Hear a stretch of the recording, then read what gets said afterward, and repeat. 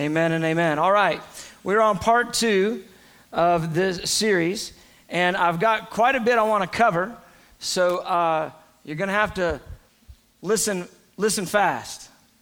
Listen fast. Dial in the best you can. I'm just a little ring up. All right, let's take a look at this. Last week, we laid a foundation. This week, we're going to go a little deeper. Going to say some things a little more intensely. And we're trying to get to the root of the matter. You know, you can deal with symptoms, but dealing with symptoms doesn't take care of it, does it? You got to get to the root of the issues, don't we? Got to get to the bottom of things. So we're going to get to the bottom of things today and go after the roots, causes that bring division, and try to see if we can align our hearts with the Holy Spirit in an even greater way so that we can come into greater unity and love. All right, let's look at this. Roman numeral 1, God's heart toward discrimination. You know, I was surprised as I've continued to lean into the Bible on the issues of prejudice and bias and discrimination, how often the topics are addressed. Now, we don't see the word racism per se in the Bible, but we see the topic continually addressed. We see prejudice continually addressed. The Lord uses terms like disunity, partiality. He uses terms like unity to speak into it, but it's speaking of all the same things. So let's look at this verse here, James chapter 2. The church, if you have a very direct personality, you love the book of James because he just says it directly, doesn't he? He just cuts it straight. He doesn't sugarcoat anything. Well, here we go. Verse 1, to dispense with the sugarcoating. Here we go. My brethren, do not hold the faith of our Lord Jesus Christ, the Lord of glory, with partiality. Partiality. That would be another term, another word for discrimination or prejudice. In fact, when you look up the Greek word behind that, some commentators actually say prejudice. I'm actually just ringing still a little bit, Jim. Thank you. So he says, let's not hold our faith with any prejudice, with any partiality. And what James is going to do is he's going to deal with the issue of economic discrimination. And he says this, for there should come into your assembly a man with gold rings and fine apparel, and there should also come in a poor man in filthy clothes, and you pay attention to the one wearing the fine clothes and say to him, you sit here in a good place. And you say to the poor man, you stand there or sit at my footstool. Have you not shown partiality, or have you not been discriminatory among yourself? And then look what he says, and you've become judges with evil thoughts. So clearly the Lord calls out partiality and discrimination as an evil thing. And I want to just continue to take this from a broad conversation to a very narrow conversation. I want to get the heart of the Lord on it. I want to see how the Lord addresses this in the New Testament. And then I want to call us into unity at a greater level than we've experienced possibly. Look what Paul said in talking to Timothy in 1 Timothy chapter.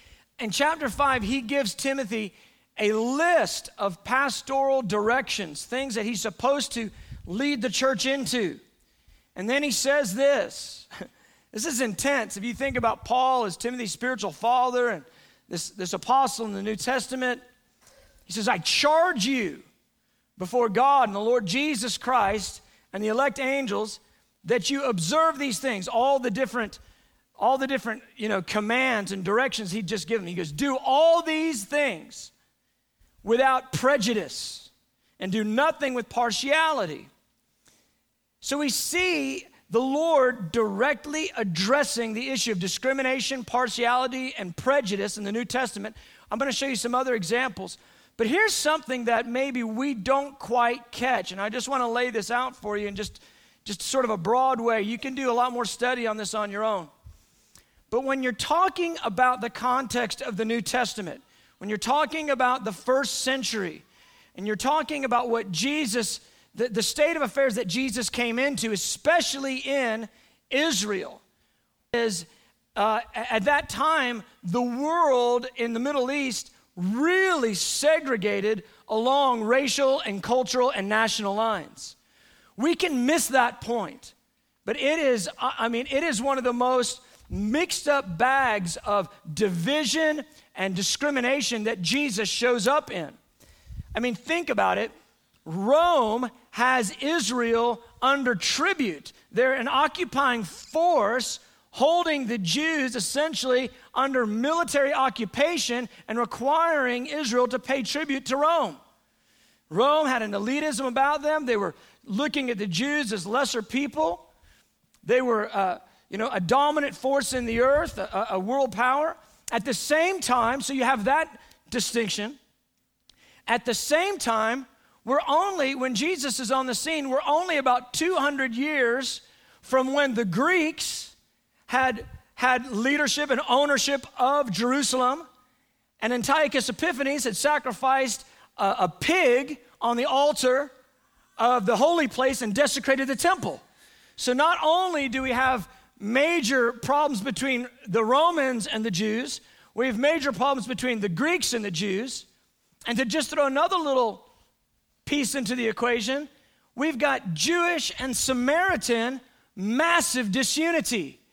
We don't really comprehend it, but the Samaritans were sort of a half-breed Jewish people who had come about when Israel had gone into captivity, and you had these occupying, foreign nations come in and sort of intermingle with the Jews that had been left in the land, and they began to essentially worship falsely, and they were, eating pig and breaking the law and living as sort of this half kind of Jewish, half Gentile people.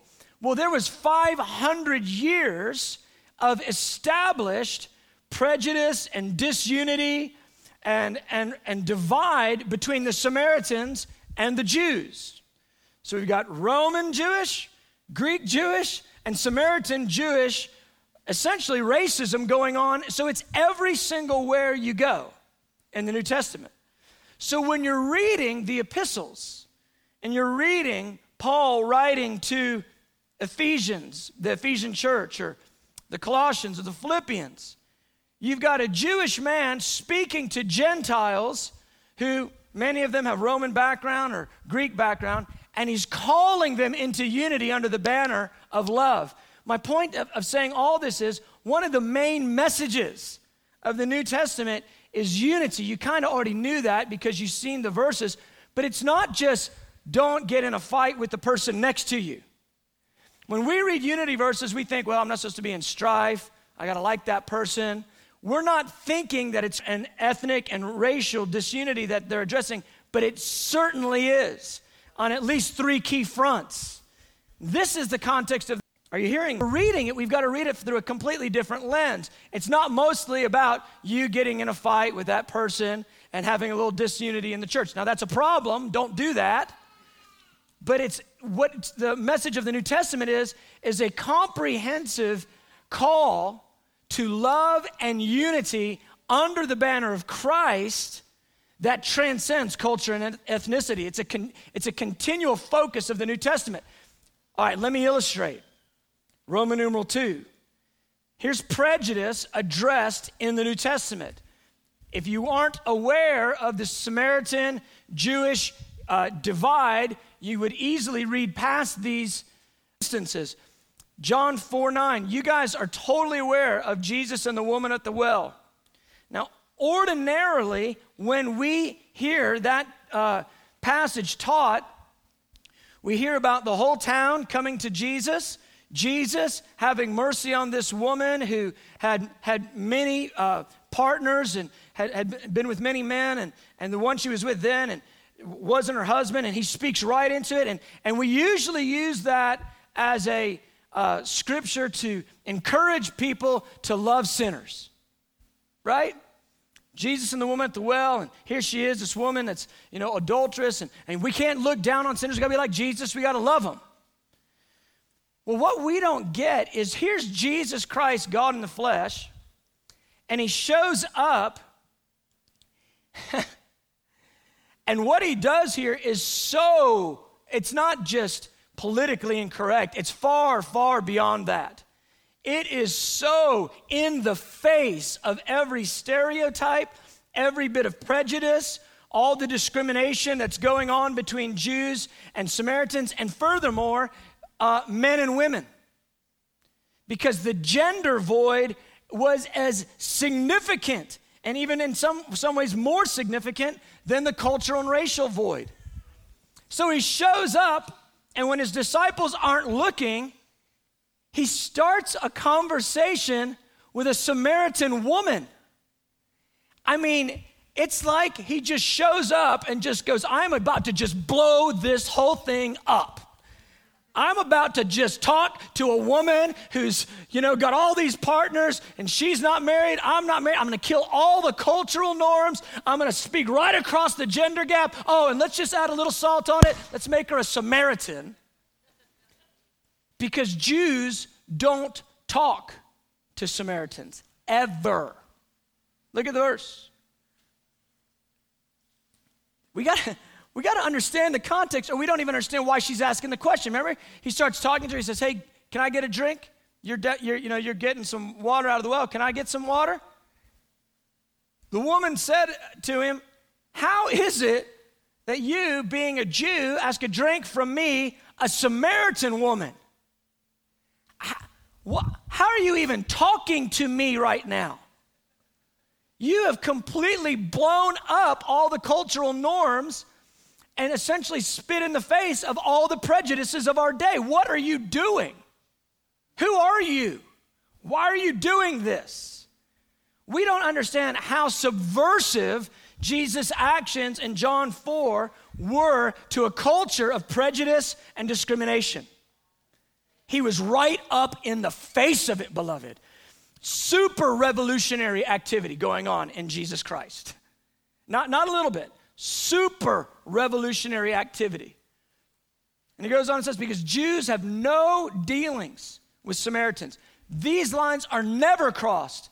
Well, God, who doesn't look at those things as valid separations, prejudice and hatred as valid divisions, he sends his own son who manifests his own image, who manifests his own glory, who only does what he sees the Father do, only says what he hears the Father say. He sends his son right into the teeth of it. And John 4 is a massive statement about the heart of God towards prejudice, discrimination, and racism.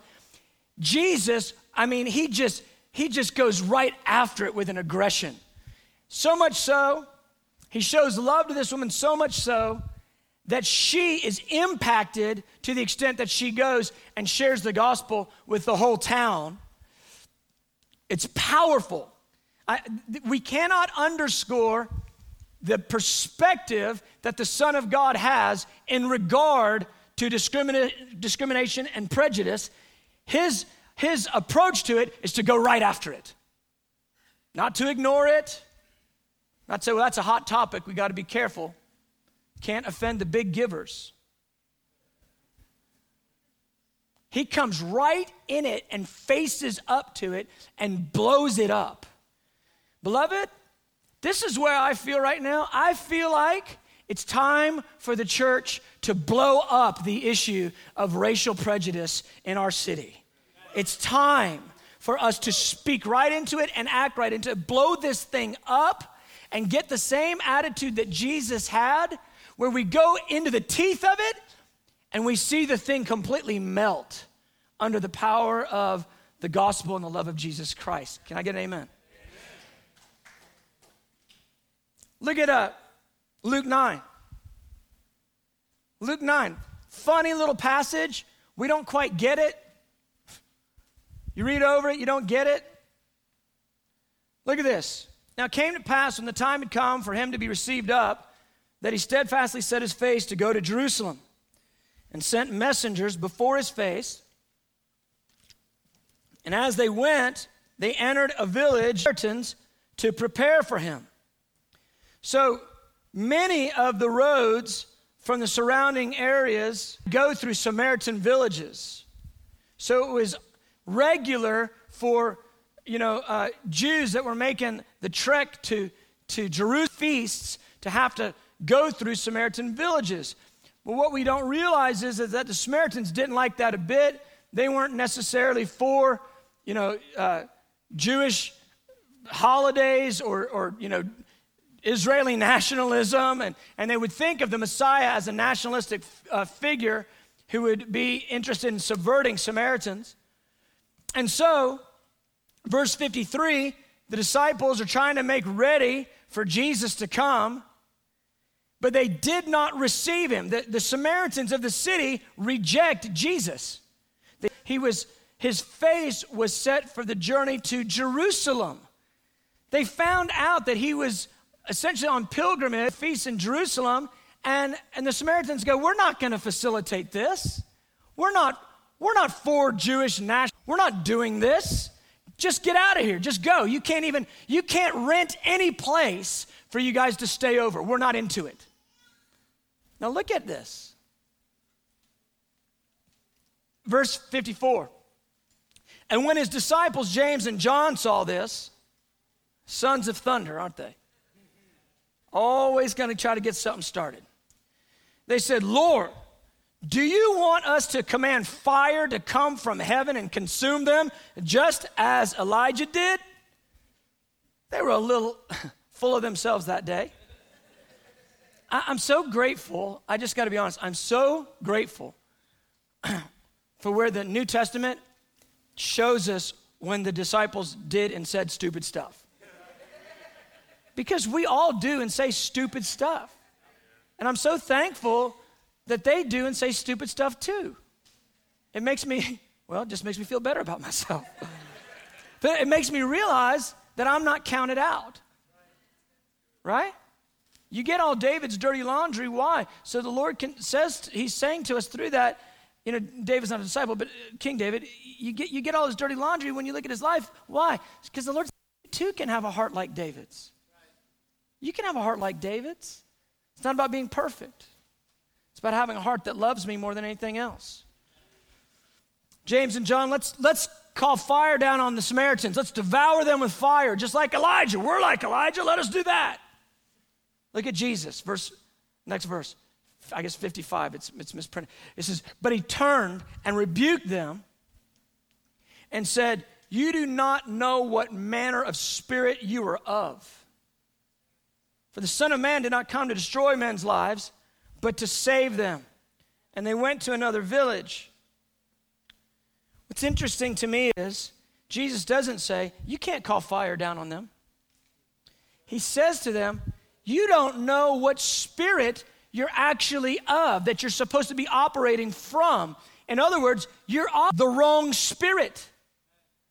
There's something that's supposed to be compelling you, but you're in the opposite spirit. You don't even know the spirit you are of. And we're going to talk about what that spirit is that Jesus was calling out in them. But he's clearly telling them, you're not in the Holy Spirit right now. He rebukes it. Again, Jesus taking that place of going right after the prejudice, dealing with it, rebuking it, and they move on. All right, look at Peter in Antioch. Paul giving the commentary. But when Cephas, that's another name for Peter, came to Antioch, Paul says, I opposed him to his face because he stood condemned. For prior to the coming of certain men from James from Jerusalem, the seat of where the church is coming from, Jerusalem had to actually go over to Antioch and see about the revival. What's going on here? There's a bunch of Gentiles getting saved. Well, Peter's there, and before James sent men, Peter used to eat with the Gentiles. That's what it says. Peter sat down and was eating with the Gentiles. They were probably having some barbecue ribs, some fat back, some pork tips. But when they came, he began to withdraw and hold himself aloof, doing what? Fearing the party of the circumcision. The prejudice in Peter's heart, it surfaced as fear of what men would think. If I eat barbecue ribs with these Gentiles, the Jews that came from Jerusalem are going to think something lesser of me. Look what Paul does. He says, look at what he says. He says, the rest of the Jews even joined him in hypocrisy with the rebellious, was carried away by their hypocrisy. So now, all the people that had been Jews that were there ministering to the Gentiles, who there had been this great move of unity going on, they all now separate themselves. You guys sit over there, and we will sit over here. Isn't it weird when prejudice is going on, how there's an automatic sensation of segregation? Jim Crow wasn't the first one, guys. Jim Crow laws and separate, all that mess, it's right here in the scripture. It's right there in the Apostle Peter. It's right there in Barnabas. Why? Because this kind of sin, it's native to all men. When there's a dominant faction and a minority faction, because of sin nature, the dominant faction will operate in a certain manner. Without Jesus bringing unity to the mix, there will be a prejudice thing, because that's the sin nature of humanity. And I'm preaching good. The rest of the Jews join him. Verse 14. But when I saw, look at Paul. Woo, Paul. He's a Hebrew of Hebrews, but entrusted with the gospel to the Gentiles. But when I saw that they were not straightforward about the truth of the gospel, in other words, when I saw they were being hypocrites, when I saw that they were, giving way to prejudice and discrimination, I said to Cephas, in the presence of all. I mean, there they are. There's Peter with all the Jews over here. There's all the Gentile believers over here. Paul's looking at this thing. He stands up and goes, hey, I got something to say, brothers. Everybody listen. And he calls it out in front of everyone. He goes right after it. Peter, got a question for you.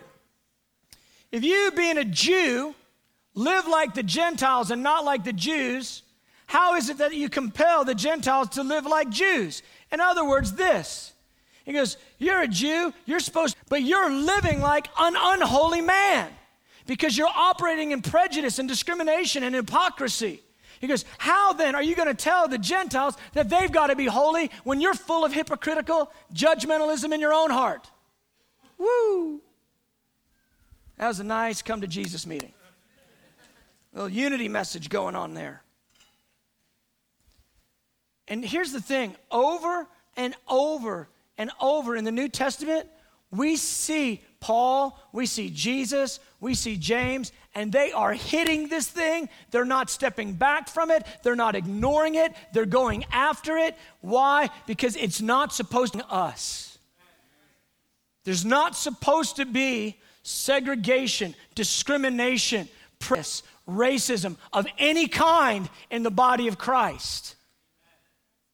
The cross of Jesus Christ dealt with it. People don't realize this, but the book of Romans. There are many reasons why commentators say that Paul wrote the book of Romans. I believe the leading reason is because the book of Romans is a racial reconciliation book. We don't really get that point, but here's what's going on. I explained this in the notes under 1, 2, and 3. Claudius Caesar had expelled all the Jews from Rome, so that was all the Jewish Christians as well. So for 5 years minimum, the church that's in Rome, the house churches, are all Romans. There's no Jews there. After Claudius died, welcomed back to Rome under Nero. And so we have this picture in Acts 18, we see them expelled, and by Romans 16, when Paul's writing to Rome, we've got Jewish Christians back in the church at Rome. So Paul has never visited Rome at this point, which is unusual, because usually Paul is writing to the churches that he planted. He's writing to the congregations that he's been a part of. Rome is unusual because he's writing now to a church he's never been to. And what's he doing? When you break down what's going on with the book of Romans, you find this. Paul says this. He goes, the Gentiles, chapter 1, that have rejected God, even though they know in their heart, because of what God put in them through creation, they know of his existence. They've rejected God and they've given themselves to all sorts of debauchery and lasciviousness. Chapter 1. Chapter 2, and he goes, and you, Jews, who approve of such things, you're just as guilty as they are. For all have sinned and fallen short of the glory of God. And so what's he doing? He's saying this in the first 6 chapters. He goes, everybody's got a sin problem, and everybody's got the same answer to sin, and the only answer to sin is the blood that Jesus Christ shed on the cross, Jew and Gentile alike.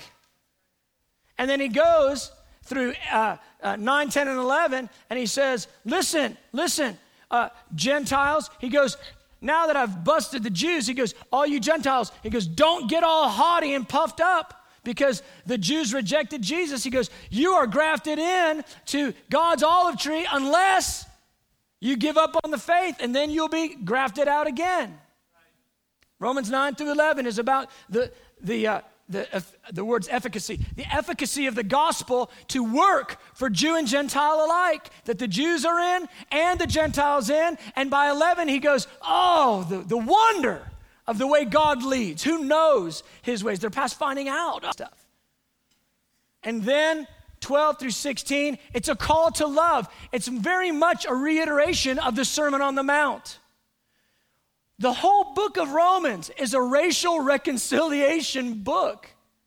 And Paul's main point is we're all under sin. We all need grace. And in the gospel is the only way that we can come out of condemnation and come into the Spirit. All of us.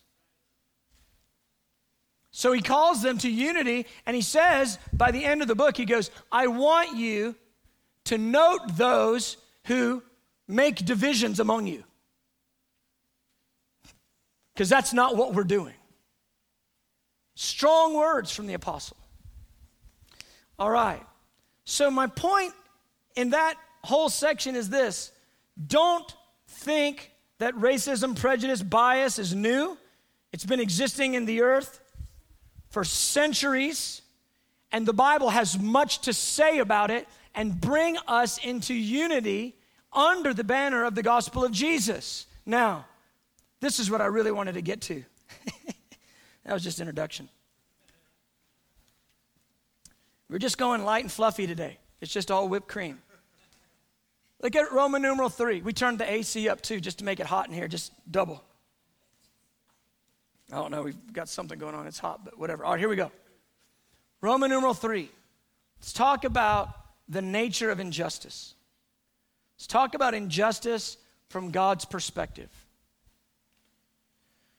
Now, wherever injustice exists in the earth, it's the exact opposite of the nature of God. We established last week that his throne is established on righteousness and justice. And that when Jesus returns, one of the key things he's going to release on the earth, which will flow right from his throne, is justice throughout every tribe, tongue, people, and nation. So Jesus is given to seeing justice released across the nations. And it really boils down to this, guys. He's interested in justice now, and wherever there are inequities that exist when he returns, he will make all the wrong things right. He's interested in seeing wrong things being made right now, the establishment of his kingdom when he comes. Both and. It's not just for then, it's not just for now. We have both of those manifestations through the power of Jesus Christ. So the church should be interested in both. The manifestation of justice now and the manifestation of justice when the Lord returns. I will tell you this.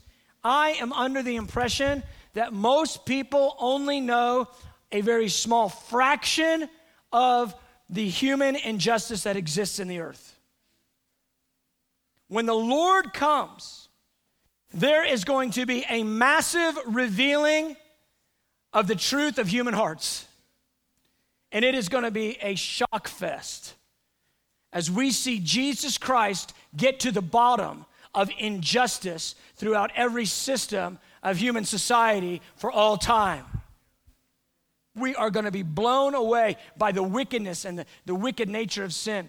I heard somebody say this week, I kind of feel like we hear so much about sin. We kind of heard everything we need to know about sin, and so we just need to hear about the blessings. I would propose this.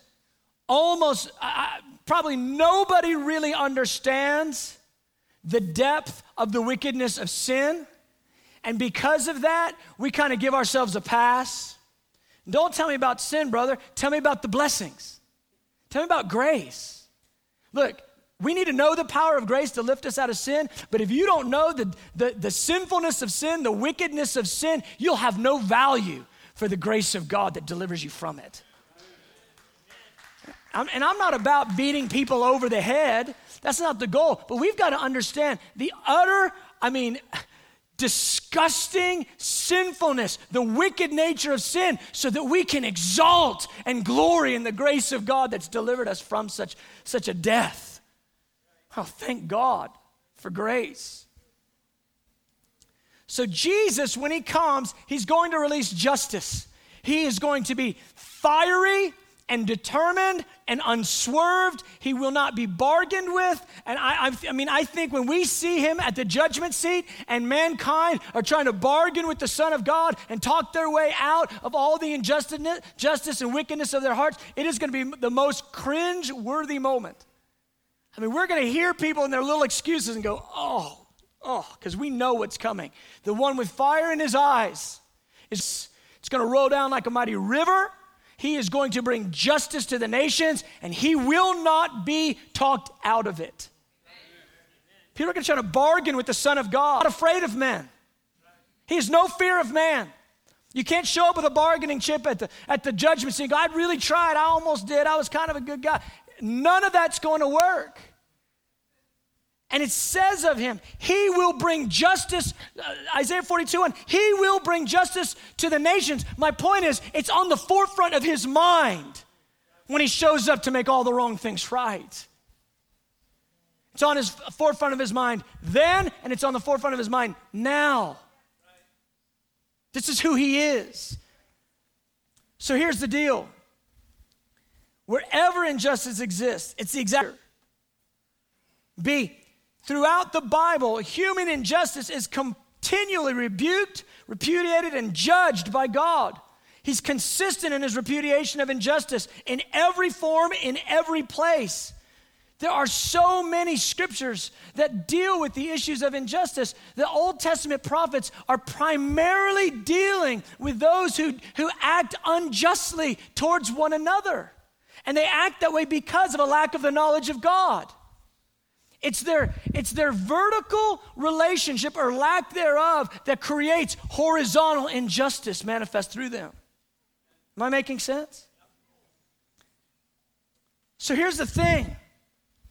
He is strongly aligned against injustice in every form. He will make all the wrong things right. He is acting today to make the wrong things right, and he will, in a full way, release justice through the nations. Now see, in light of his nature, we must also understand that the greatest injustice man perpetrates is not injustice against one another. Hear me. It's injustice perpetrated God. Injustice is firstly against God and then manifest towards men. It's firstly against God and then manifest towards men. Look at it. Verse number 1 under C. The cross is the greatest single act of injustice the earth has ever seen. The perfect, spotless Son of God being defamed, mistreated, tortured, and put to death at the hands of humans whom he created. That is the greatest single act of injustice ever.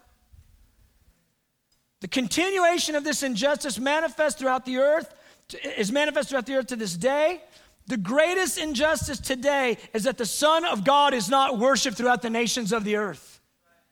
That's the greatest injustice. The only one who's worthy is being rejected wholesale throughout the nations. And in many, many places of the earth, people don't even know his name. They have no access to even come to him. It's injustice that the Son of God is not rightly worshiped at the highest level, beloved. We have to get our perspective not from any kind of, human, horizontal mentality. We've got to get it from a heaven perspective, from heaven's perspective. Injustice is firstly against God and then against humanity. And the greatest is that the Son of God is not properly worshiped. Every other injustice pales in comparison to this one. 3, for us to understand injustice rightly, we must understand injustice from his perspective. The truth is that in the injustices we inflict, this is a huge point. The injustices that we inflict upon one another are ultimately acts of injustice against God. So, if we get our perspective rightly aligned, we understand this, that where injustice exists between men, it is ultimately an act of injustice against God. And the Lord takes notice, the Lord doesn't forget, and the Lord determines to make the wrong right. But the greatest injustice the earth has ever seen, the greatest single act, is the crucifixion of Jesus Christ. Justice that exists in the earth, while there are many, many horrifying injustices, the greatest one is the lack of worship offered to the Son of God throughout the nations. 4, God promises to bring retribution on every form of injustice. He is committed to releasing justice in the earth. Justice is an attribute of his nature. He will not relent until justice is served throughout the nations. He is going to make all the wrong things right. He says of himself, vengeance is mine, I will repay. And the day of vengeance burns in his heart. Here's the point. Those statements are not to get us aligned, with God, asking God to release judgment on those that reject him like the disciples did. Those statements about who he is as the God of justice are supposed to spark our heart to cry out for mercy for the perpetrators of injustice. Mercy. Because what's waiting for them, if they will not repent, is far more severe than any kind of natural, retribution they'll experience.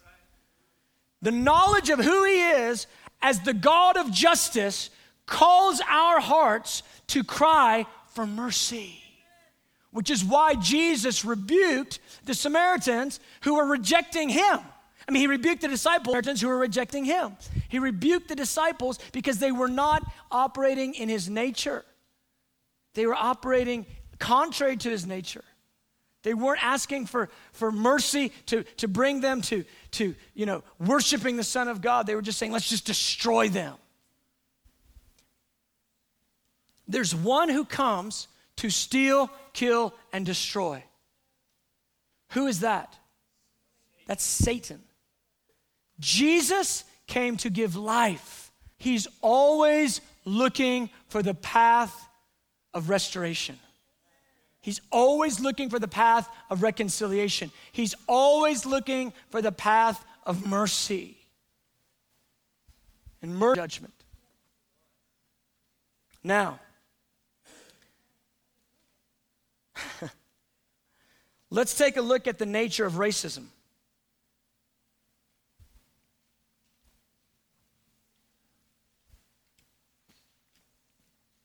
Somebody told me this week, if people don't get mad, you haven't preached it right. Not trying to make anybody mad. But the point is, truth alarms me. There are so many truths in the scripture that I've had to personally and just continue to have to wrestle with. Because I go, I don't know you the way that I think I do. I need to see it from your side instead of seeing it from my own side and from my own way. All right, look at this. The nature of racism. Watch this. Every person is created in the image and likeness of God. Every person. There's stuff inside each one of us that declares of Him through our gender, our culture, our ethnicity. There's things about us that declare Him. One of the greatest ways that I've understood who He is as a father is by becoming a father. And I got to see His fingerprints all over me. That's why I love as a father, because He's a father. Now here's the thing. The very fact that we are diverse in gender, culture, and ethnicity declares truths about His nature. If we despise certain cultures or ethnicities, ultimately, it's not only humans that we despise, it's God. Listen to me clearly. Every one of us, diversity in humanity, it declares something of the nature and the knowledge of Him. And when we despise certain genders or cultures or ethnicities, we're despising men, but we're despising something of the nature and the knowledge of God. That's a huge point. Now watch. Because Satan cannot destroy God, his main work is to destroy the image of God. The thief comes to steal, kill, and destroy. So Satan's work is to destroy the image of God. Racism, therefore, is hatred for the image of God as revealed in the unique pigmentation, cultural traditions, and languages of men. Racism is against God. It's hatred for the image of God. Let me give it to you more clearly, and let me just call it out. Racism is the spirit of Antichrist. It's the spirit of Antichrist. When you see, like, genocides that are happening, that have happened throughout the nations, I always look at the largest one in human history, the genocide that happened under the Nazis against the Jews. What we tend to miss is that it wasn't just Jews that the Nazis were exterminating. They were exterminating everyone who did not line up with their specific ethnicity and culture. They were going after a complete ethnic cleansing. So we see ethnic cleansing as a manifestation of the spirit of Antichrist. When you see this in the earth, when you see racism, it always moves towards this destruction of a people group. What is that? It's the devil. This thing is satanic. Why do you think the church gets a stranglehold on it? Why do you think the preachers' mouths, they slam shut for fear of offense? Because they're dealing with something that's not just a little bit of a personal preference with people. They're dealing with something at the root that's the spirit of Antichrist. I'm calling it out. Where racism exists in our hearts, we're giving way to the spirit of Antichrist, guys. That's a huge thought. It makes my heart tremble, and it causes me to want to run to God. And the seeds of racism, they exist in prejudice and in bias and in stereotype and discrimination.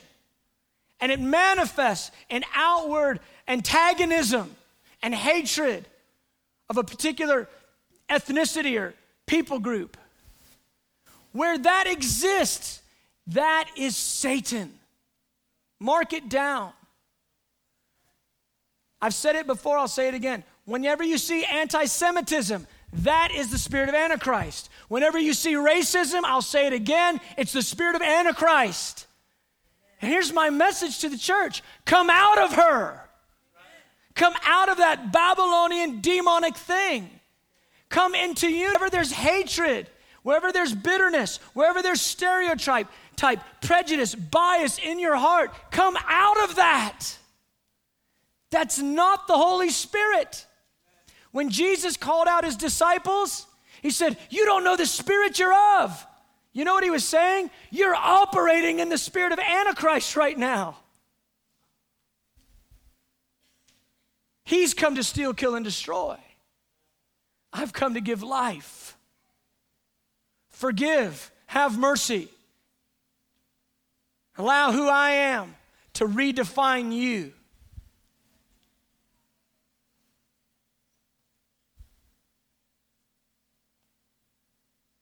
Can you take a little more? Roman numeral 5. The nature of unity. Unity is not uniformity or conformity, it's harmony. Unity is not uniformity or conformity, it's harmony. You know, I've heard white people say, well, I'm just colorblind. I don't see colors. And I understand what you're trying to say. What you're trying to say is you're not prejudiced. You're trying to say you don't carry bias. I get what you're trying to say, but it doesn't come off that way. Let me just talk to you for a minute. When you say I'm colorblind, it comes more off like you're trying to ignore something that's directly in front of you. I've had one of my black friends say, he goes, when somebody says to me they're colorblind, I just feel like looking them back in the face going, you can't tell I'm black? And the point is this, God's not trying to get us to be quote unquote colorblind. He's trying to get us to embrace who he is. And who he is manifest in multiple cultures and multiple ethnicities. There's something of the nature of God in every kind of ethnicity and culture and people group. Men are created in his image and likeness, so all of us have distinctive manifest him to the earth. He is not one color or colorless. He is a melting pot of so many different shades and cultures and just distinctive, unique things.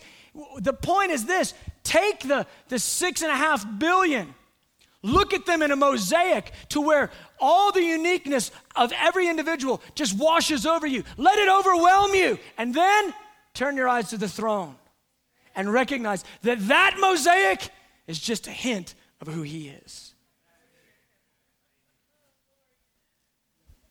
Unity is harmony. It's who we are. We speak of who he is in our diversity. Diverse parts coming together in a way that actually enriches each of the differences while corporately enhancing the whole. It's like when you're cooking, and I don't cook, my wife's awesome, but I can make cereal and cheese toast. But there's something about when you get the right spices in the thing, and man, everything tastes better. And you may not be one that just likes to take bites out of an onion, eating all of it by itself. But you put that together with a variety of spices, and that whole thing is enriched. And each of the individual pieces, they actually enrich the others so that the whole is better. Ultimately, together, the sum is better than any of the parts. This is the destiny of the body of Christ, to be a glorious expression of unity and diversity. Unity is a product of relationship. Hear me, guys. You got to hear me right now. It's a product of relationship. It doesn't happen because I am Christ's Spirit preaching the word. Unity doesn't happen because the spirit of revelation comes on your heart and illumination comes or conviction comes. That doesn't make unity. Unity happens when we act in response to the wooing of the Spirit of God and relationships are formed. That's where unity happens. We can feel the Holy Spirit's conviction and illumination, But the revelation of the Holy Spirit alone does not create unity. It comes from intentionally seeking it out. It doesn't happen inevitably. In fact, what happens inevitably is disunity and discord and prejudice, unless we intentionally develop relationships and move towards unity. And here's how it goes. Once there are deep friendships formed, that's where divine ideas are formed. There's something that I can't get by myself because I'm a part of you and you're a part of me and we together are in him. I can't get it all by myself. I need you to help me get it and you need me to help you get it and we need each other to get it together so that you provide your part, I provide my part, he provides his part, she provides her part, black, white, Asian, Latino, all together we're providing our parts and there's something of revelation that's born in the midst and we can't get it alone. This is where this thing has to go. Deep friendships in love become the seedbed for the creativity of God. And that's where the spirit of prophecy is born, is us together sharing with one another and allowing love of the brethren to overflow and overwhelm so the Holy Spirit charges the nature and the knowledge of God. Because this is what it's ultimately about. Hear me clearly. It's ultimately about knowing him. And I need what's in you so I can know him. What happens inevitably is disunity. Everything unravels unless we intentionally tie it together and go after the things at which God sent Jesus for and died for us for. And that deep friendship, divine ideas, it's from that place that we love and protect one another. Hear me. If you're not in deep relationship with someone, when injustice is happening to them, you kind of just stand on the side, hands in your pockets. But if you're in love, no one is going to perpetrate injustice against your loved one, and you just sit there and go, well, they just got to handle that. Am I communicating? I wouldn't let anybody do something to my daughter. Somebody comes and tries to do something unjust to her. I wouldn't just stand by and watch. It wouldn't matter what it was. I would be in between her and the problem instantaneously. Why? Because of the love that I have for her, the depth of relationship I have for her. The body of Christ is supposed to operate that way across cultural lines.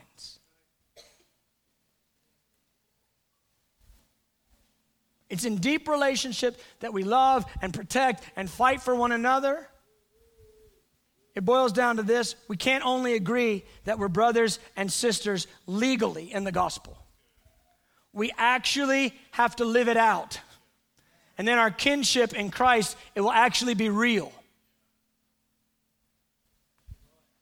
It will actually be real. And that's what I'm after. Authentic kinship in Jesus. We're truly, there's no Jew or Gentile, male or female, and every tribe and tongue and people and nation expressing the unique, distinct, redemptive things that God's put in our culture together. That's united. That's unity. Last thoughts. Power of reconciliation.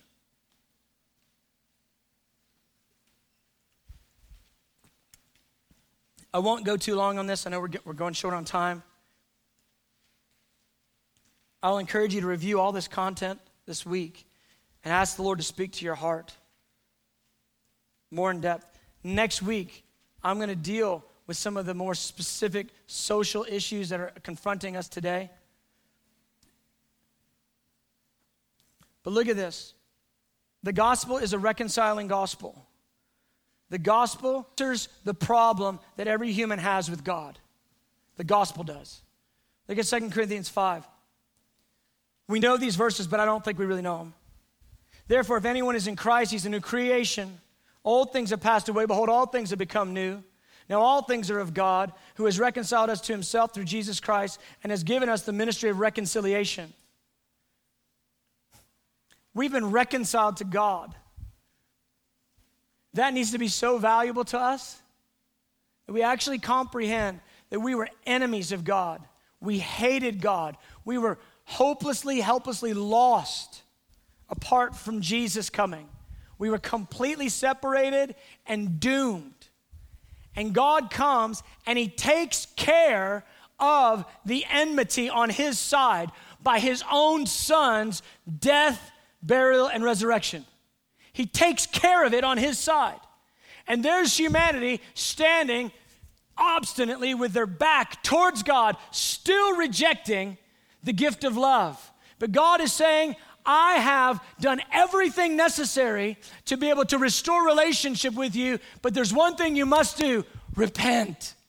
Just turn to me. Turn to me, because I've already made a way through the death of my son. Turn to me. And he says he's given us that message, the message of reconciliation, and this is in Christ reconciling the world to himself.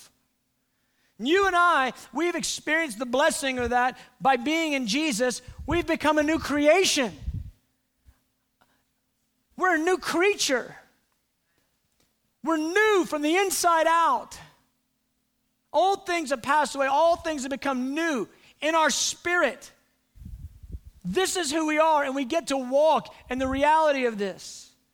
We have a new, how do I want to say it, DNA. It's called being born again. We're defined anew. Not just male, female, black, white, Hispanic, Asian. We're defined anew by a more broad title that encompasses all of us. It's called in Christ, born again. What's fascinating is the power of God in the gospel to be able to bring us back into unity with himself. But the power of the gospel doesn't stop there. It extends, not just vertically, but horizontally. Last thought, look at Ephesians 2:11. Paul's speaking into the context of division in that day, and then he says this: therefore remember that you, once Gentiles in the flesh, and by what is called the circumcision, made in the flesh by hands, that at that time you were without Christ, being aliens from the commonwealth of Israel and strangers from the covenants of promise, having no hope, without God in the world. You were completely separated. That's all of us. If you aren't a Jew in here, you were separated, completely without hope, alienated. 13. But now in Christ Jesus, you who once were afar off have been brought near by the blood of Jesus, for he himself is our peace. But look at this phrase: who has made both one. Made both what? Both Jews and Gentiles. One. He's speaking into the ethnic division that existed in the day, and he's hammering it, saying, has destroyed the boundary. The gospel has destroyed the dividing wall. Jew and Gentile, you've been made one. And he's broken down. He's abolished in his flesh the enmity. You want to know where the justice was carried out that was existing between you and another culture? It was carried out on the body of Jesus Christ. He abolished the enmity in his own flesh so that we could be one. Abolish the enmity. That is the law of commandments that contain in ordinances, so as to create in himself one new man from the two, thus making peace, that he might reconcile them both to God. Do you see it? It's a horizontal reconciliation. People groups and ethnicities and cultures, and it's a vertical reconciliation between us and God. That's the power of the gospel. And in the church, there should be no schism. There should be no division.